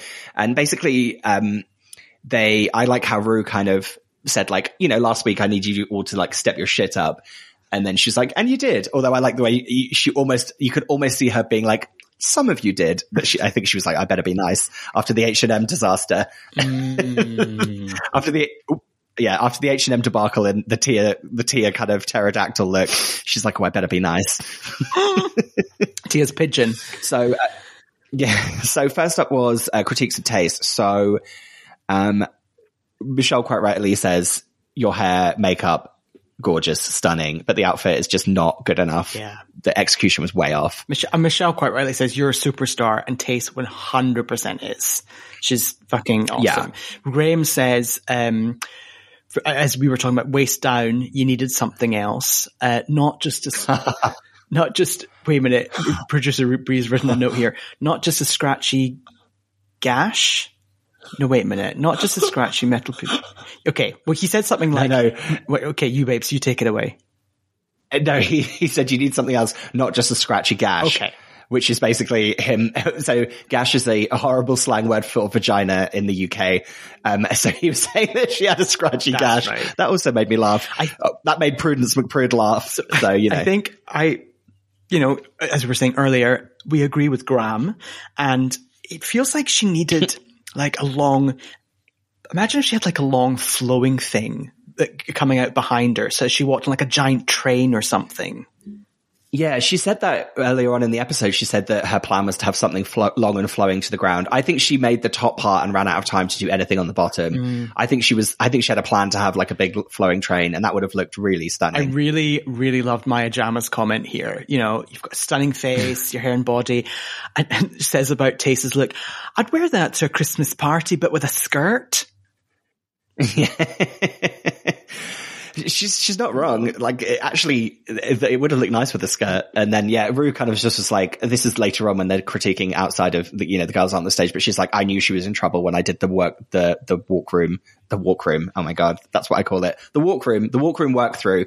She knew she was in trouble, and she should have changed it. But yeah, she didn't. Anyways, Lawrence of Archania. Mm-hmm. So Michelle, kind of does. Well, she says as ever. Yeah, she does. Her classic. She's never a big fan of bodysuits, leotards, but this look has so many dimensions to it and it fits so well. That's the thing. As we saw it lying on the workroom floor earlier, it was constructed in pieces and sections. Like, Lawrence knows what she's doing. It fitted so well.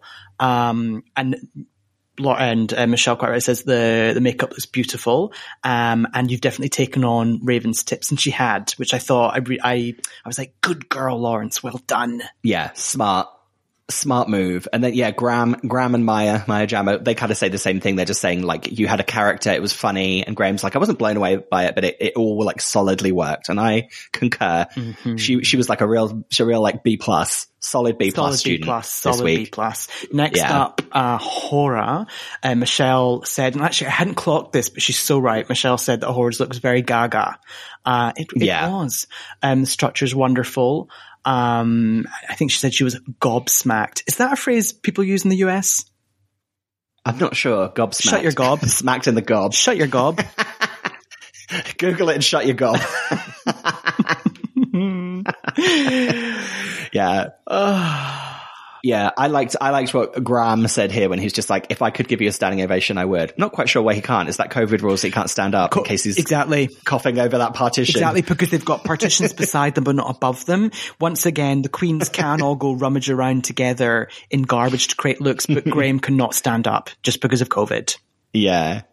And then he kind of, this is later on when they're not on stage, but he says like, this was her moment to shine, and she took it and she ran with it. They were basically across the board. Hora's getting like A+. Mm-hmm. I'm not sure why I'm suddenly doing a grading system. I don't like that. Back to school. Well, you're back in that maths classroom, aren't you? Where someone said that gay slur to you. Triggered against. Actually, I'm not saying his name. Let's do not give them a platform. Thank you very much, Frasier. That motherfucker. That absolute motherfucker. I've heard talk of him since, and people of a friend of mine being like, oh yeah, I spoke to him about, all that stuff when he was mean to you at school. And, he was like super sorry about it. I'm like, oh great. Well, I'm hoping he's got a great life and really thriving. Yeah. He's not, by the way. He can go fuck himself. Just leaving a gap there. That was to give him some space to go fuck himself, just so we're all aware, just to make sure that he actually does.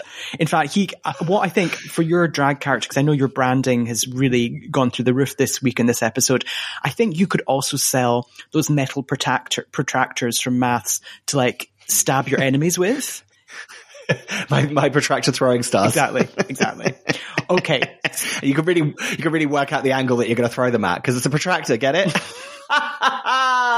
Branding. Right. Let's move on. Okay. So Bimini Bon Boulash is up next. Michelle said, love that makeup. She in particular pointed out those very thin eyebrows, which are sort of between the 1920s and the 1990s, those super plucked eyebrows. The hair wasn't great. The hair was almost, for me, the hair was almost great. It was just, it was long and super white and blonde, but it kind of looked half styled. Like she'd started to, looked a little matted. Exactly. It's like, she'd started to make it kind of crinkly and crispy, but then hadn't gone the full way. Anyway, Michelle also mentioned there's just so much fabric for someone so tiny. I mean, she is wearing some curtains. So yeah, there is. Yeah. Yeah, Graham kind of agrees with that. He said that because Bimini's kind of saying like, oh, I didn't really have much fabric and then I found this. And Graham says that she kind of overcompensated and put a little too much in because she couldn't, and also like couldn't see those heels and all that stuff. But, he kind of says, I appreciate overall that she didn't just glue gun something together. Like she still constructed something, which is, as Rue kind of points out, like, you should have seen what she had in the in the workroom. It was an abomination. Yes. But this is where this is where Rue kind of says, oh, your reference points are very clear, and that's when Bimini says, yeah, my two favorite things are Vivienne Westwood and Pamela Anderson, and the whole panel just goes, yes, look at you, that's you. That's really it was a great moment. Those are really cool reference like that. She completely looks like her reference points in a great way. And also, and that's a really original pairing as well. That's exactly what I was about to say. No one I feel like in the past has paired Vivienne Westwood and Pamela Anderson. Oh no, wait a minute. Hang on a minute, everyone. Pause. Vivienne Westwood and Pamela Anderson are good friends because they're both climate activists, and Pamela has walked for Westwood maybe in 2010 it was. 9 or 10.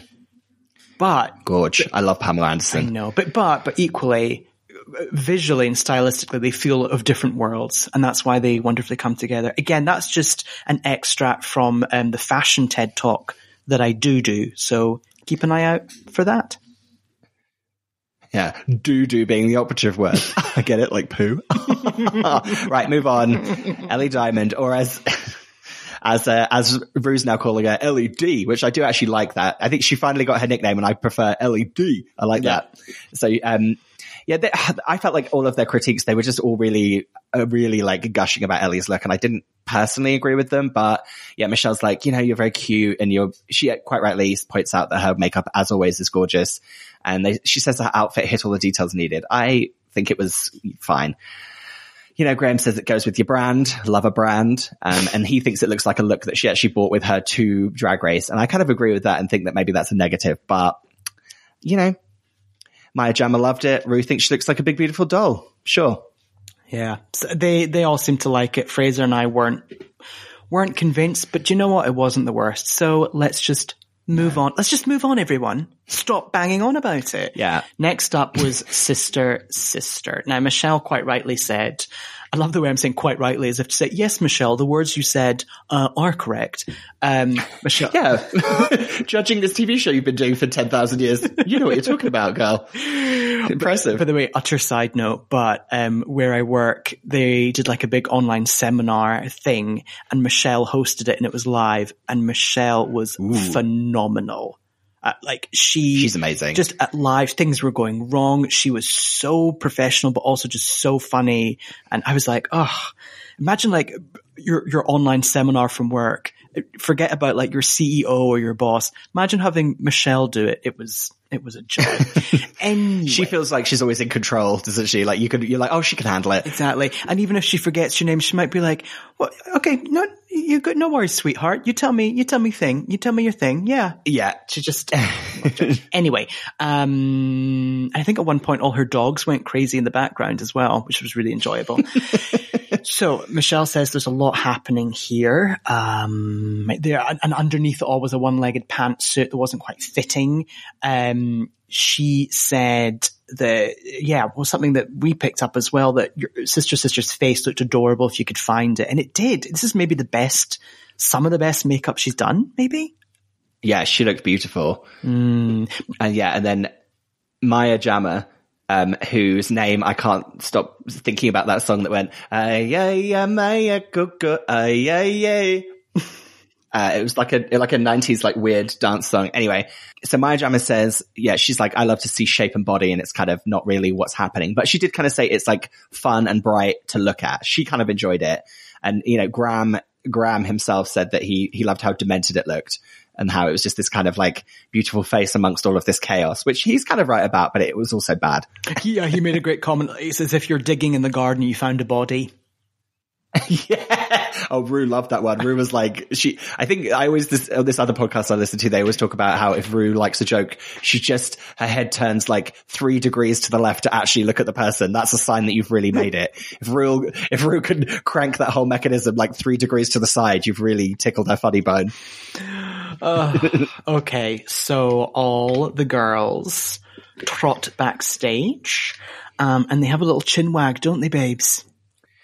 Oh yeah, this is a lot of Taste kind of complaining that the judges didn't see the amount of effort that went into her look because they're saying it wasn't elevated enough, and she slightly misunderstands the fact that just because she spent ages like doing the scrubbing brush thing, like unraveling them, doesn't mean it kind of you get the credit for that if the outfit doesn't work. Yeah, right. Yeah, completely. But what I will say is that when Tace has like to use a really great UK phrase, when she has a face like a slapped ass, her sitting there being really pissed off is one of the most like stunning looks ever. Cause she's got such like her face anyway is kind of very like high, like high cheekbones and like kind of eyes that like go up and back. She's got this very like, this is a really weird way to describe it, but she's got a face like a cartoon bomb has exploded in it. Like how it happened. You remember when it used to happen to Donald Duck and his whole face was like up and back? Yeah. It's all very like high and like beautiful. So she looks like that anyway. And then she puts all this makeup on that's all like up and like, I hate to use the word fierce, but it is very fierce. So her bitchy kind of angry face is one of the most like beautiful things I've ever seen. It's like severe in like that kind of stunning way. Does that make sense? 100%. She for me is if I was a pop star and I had a song that was kind of really sexy and sultry and I wanted a music video with an utter gorgeous muse in it who's like slinking in and out of the shadows but could also beat you up. Like I feel like she's the gal for the job. You know what I mean? Yeah. And with that short wig on, she's very like, she looks very kind of like 90s, like she could have been in like SWV or like, On Vogue, like early days On Vogue in the video or like Salt and Pepper. It's really kind of that whole style and looks really good. I mean, anyway, I'm clearly going to Grace Jones in this, but how amazing would Tace be as a Bond girl? Oh, yeah. Like a modern day Welsh Bond girl. Taste. Oh yeah, sure. We need to get to isn't it the broccoli people? Their last name's Broccoli that look after the Bond. Albert and Barbara Broccoli. Well, let's get on the horn to the Broccolis and let them know. Alan and then, Ellie. There's a lot of those like reality TV like shing ding moments in this bit because Ellie's like, oh, Ellie kind of butts in and kind of says like, oh, I think I'm going to win. I feel great. And then there's a lot of like reaction shots and like people being like, and all different kind of things like that. And then, basically Taste is like, well, I'm lip syncing. And then Sister's like, well, I think I'm lip syncing too. And, there's just the usual kind of back and forth in this moment. And what was it? Lawrence said that Sister's look is, we got like a note here being like, what's happening? And it's Lawrence's Sister's look is a bit In the Night Garden. So In the Night Garden, I only know what that is because I have friends with children. It's a CBeebies children's show, which is these like weird animated characters that live in this like, in a garden basically. And they're all like flowers that come to life, I think, or like some little creatures that live in a garden. And actually it's a very good point. It does actually look like it could be from that cartoon or whatever it is. Do you remember, did you ever watch as a kid Bill and Ben the Flower Pot Men? Yeah, of course. Yeah, with weed. Anyway, that's just another side note. God, we're old. By the way, okay, when you were watching the show at this point, who did you think was going to be in the bottom two? Well, me and Teddy were doing like live texting during this and we were convinced that the bottom two was going to be, Tace and Bimini. I agree. That's exactly who I thought because Sister's look, I mean, it was all over the place, but it was also kind of genius as Graham was pointing out. It got like a negative yet very like funny reaction. Whereas I felt like Bimini's critique was all quite harsh, all quite bad. I definitely felt like Bimini is like dodged a bullet this week for sure. Like it didn't, and they didn't even talk to her in this little kind of kiki moment. She didn't really say much. She kept pretty quiet, didn't she? It was all really focused on Sister and Tace. Yeah. So it's kind of weird that they also seem to make that same decision, but I don't know. Anywho, we should get on to the elimination. Quickly, sorry, babes. What have you got? What have you got for me? One more little thing? Quickly. It was just that slightly strange moment where basically Ellie brought up that last week every single person said that she was like the next to go home. And apart from, I think, Bimini. And she's like, and do you all still think that? And they're all like, yeah. really like, they were like, you're still not really like impressing us. And everyone was like, ooh. I think it's Sister that's like, yeah, to be honest with you, Ellie, like I thought you were going to be in the bottom 2 with your outfit. And I was like, kind of agree with Sister on that one. I feel a bit bad for Sister here because I feel like she's being gaslit by the show and by everyone. Yeah. Her look was impressive. Wasn't. Sister's a bit like Crystal. When I saw them do their Instagram live this week, Crystal from UK season 1, one of our friends, hey babes, they're both kind of kooky and slightly in their own world and have their own influences that aren't super, super mainstream. And I think contestants in the show who aren't super, super mainstream, think of like a Priyanka in Drag Race Canada, unless you're super mainstream, you don't necessarily succeed or win or get that far. And I think a Crystal and a Sister suffer from that. And I'm using the term suffer, in quotation marks. Thoughts? Yeah, no, I agree. And I think a lot of the like blowback and the hate that she's getting is because she's like, she can feel that everyone's trying to gaslight her on that show. And she's kind of like, especially when she came back after the lockdown thing, she came back with like an attitude of being like, no, I'm great. And I'm not going to have anyone tell me otherwise. And a lot of people are taking that as like, oh, she's this, she's that. And it's like, no. She just has self-confidence. So that's not something you should be criticizing someone for. Agreed. It just, the whole thing just drives me so nuts. It's like I said, you should just have fun and text your friends nasty things if that's what you want to do. But like, it's a TV show and everyone needs to just calm the fuck down. So the elimination, the winner quite rightly was a horror. So she got her repeater badge and she finally got her like design challenge kind of accolade. And then, safe was Ellie, Ellie, Bimini and Lawrence. Even the order that they called this in was strange. I thought they made it seem like Lawrence was almost in the bottom 2. And I feel like it should have been like safe was Ellie and Lawrence. And then I would have been way more tense and on edge if it had been like, Bimini, Sister, and Taste standing there. I'd been like, oh my God, what's going to happen? What's going to happen? Agreed. So bottom 2 was Taste and Sister, and they are lip syncing to to the song by the UK redheaded chanteuse Jess Glynn. Don't be so hard on yourself. What's that restaurant? The Sexy Fish, yes. Band from Sexy Fish, Jess Glynn. So just to let our listeners know, I think last year, maybe when London like reopened just for that summer last year, that didn't go so well. Sorry, everyone. Jess tried to go to like a fancy restaurant called Sexy Fish in like Knightsbridge, a super fancy part of London. I think she was wearing like jeans and a top, and they refused her. She was wearing like joggers. She had like a real streetwear look on, but like she looked good, but it was like a high end streetwear look. And they were like, "You can't come into Sexy Fish, you ragamuffin."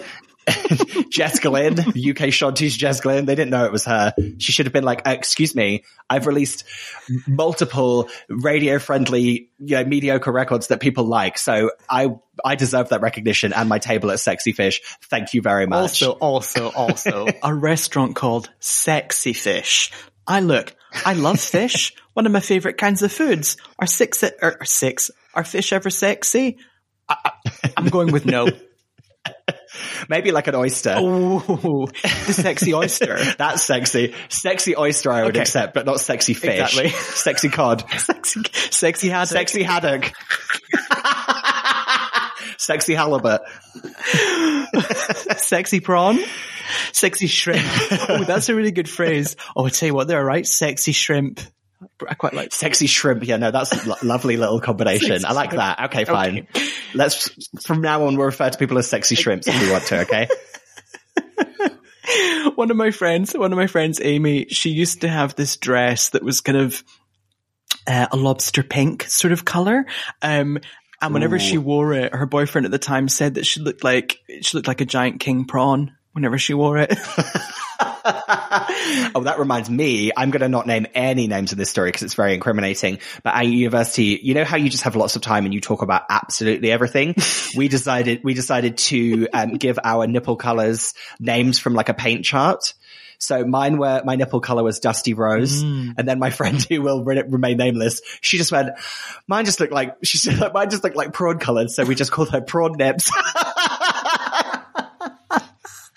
Prawn Nips. Dusty Rose and Prawn Nips. Really, really good.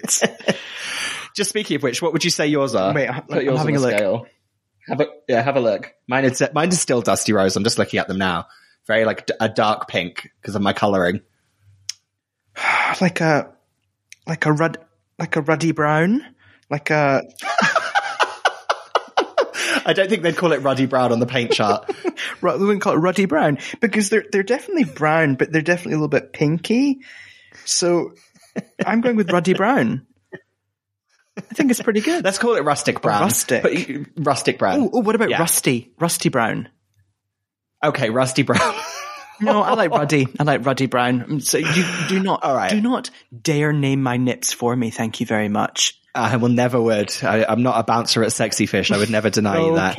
Okay. So this lip sync is pretty fun. I thought that Taste was absolutely like again, I hate to use this word, but it was a fierce performance by Taste. Like, it's the only word you can really do it. Just her face. It's so like severe and fierce that you can't help but, I feel like even if she just like walked around and didn't put any effort in, she'd look amazing. Her like body and her face is just so like entrancing, isn't it? She's a very, very good mover as well. And the thing with Sister is her outfit is a bit ill-fitting, and Sister's got like she's a slightly goofier when mover, like her moves are slightly goofy, but they're not goofy played for comedy in the same way that Lawrence might do. Yeah. So unfortunately she falls slightly in between two worlds when she's performing here.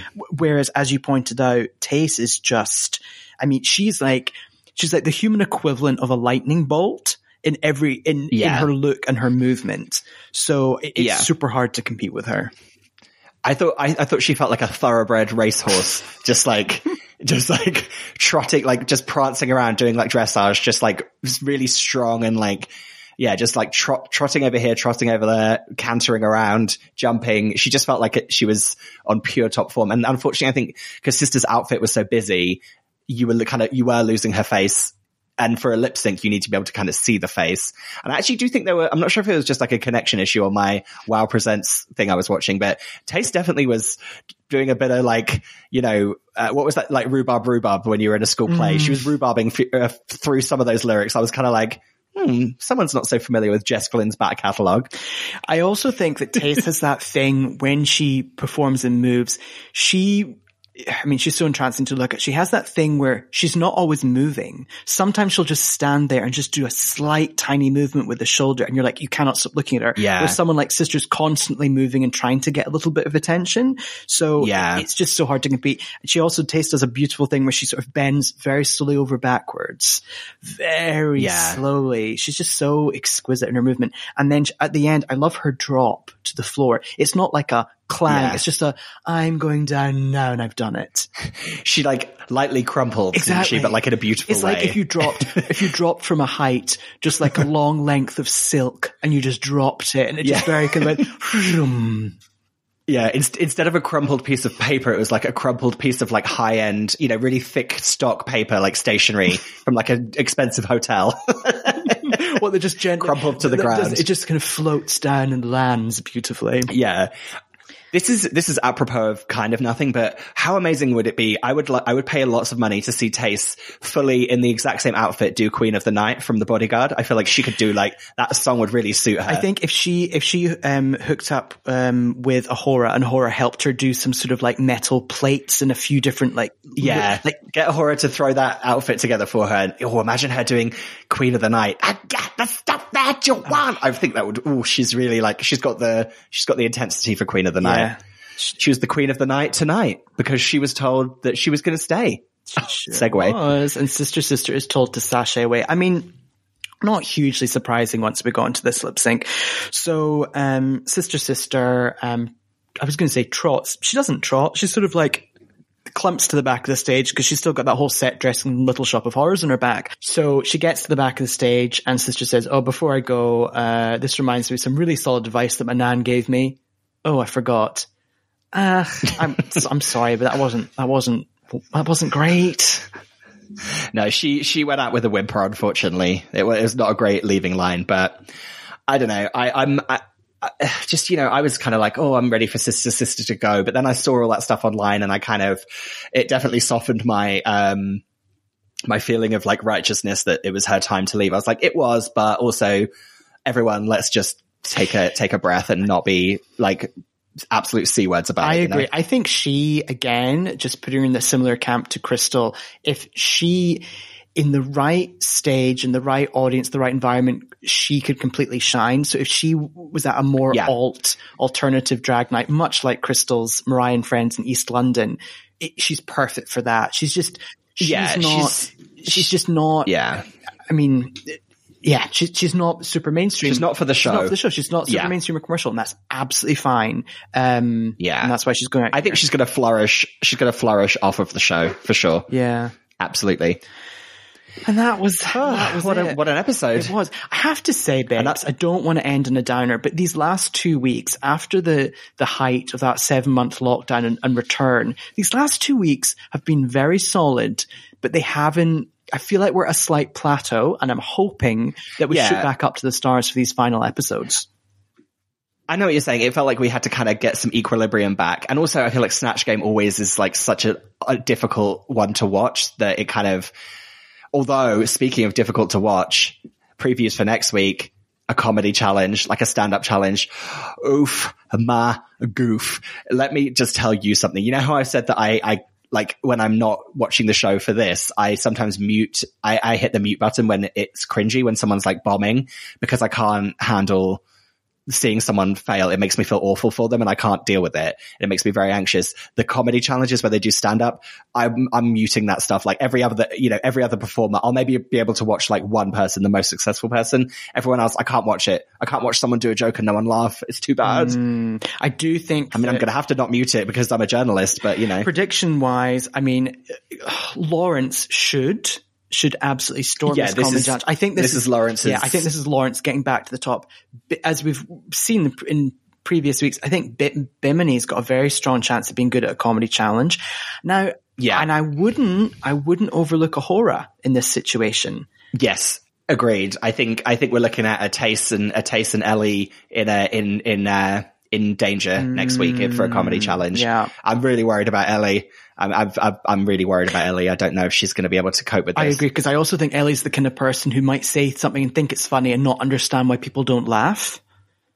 Yeah, I've got that like horrible prediction that she's going to do that thing where she's going to be like, I'll just go really super blue and that'll make people laugh. And I'm worried she's going to do like it's happened to other queens on other comedy challenges before where they've just like gone super blue and super sweary because they're not funny. And they're like, oh, I know, I'll just be like really disgusting. And people think disgusting's funny. And then they say it and it's like, oh, clang, clang, clang. And it's just, I'm not ready for the clangers of next week. Well, that's next week. Babes, before we go, Drag Race season 13, the US. Now, I'm not up to speed. Fuming. I'm there from last week. Fuming. Because we'll tell you what I'm fuming about, babes. I'll tell you what I'm fuming about, babes. Is the fact that I can't bloody watch it on Amazon on a Friday night, even though I've paid for it. I have to. Well, I'll tell you what. You're not behind a week anymore because they absolutely screwed us last night and aired the fucking lockdown COVID episode. And they didn't air that. They didn't do what the UK one did and just like air that as a side project where you could watch the main episode. There was no main episode of Drag Race this week. It was just the COVID episode. I'm not watching that. I appreciate what they're saying and like hats off to everyone for working in difficult working conditions and stuff. But I need what UK Drag Race did. I need them to disappear and come back. And then we can choose if we want to watch that COVID episode. Fine. But don't replace the main episode with it. I was fuming. I wonder though if that's just... I was fuming. I wonder if that's just a very... I like taste them. A very affordable way just to eke out another episode and to keep it... Yeah. You know what I mean?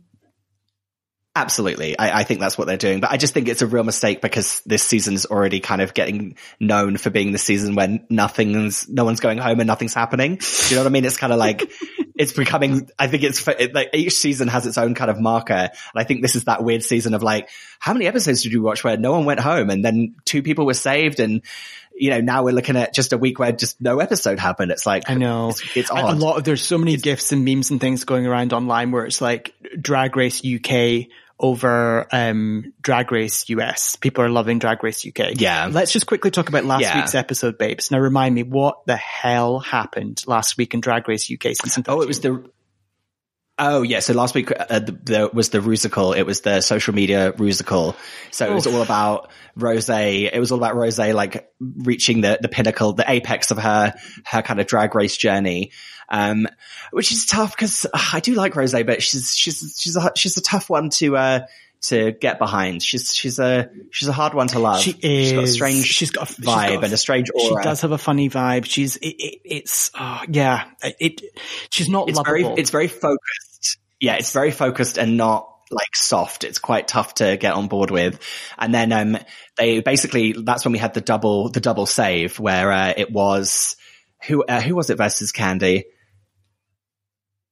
Oh God, I can't even remember. But all we know is that Candy was sent home. But do you know what, Candy, just hold up. Come back. Don't leave just yet. So that means we've still got so many queens in this competition, haven't we? Yeah.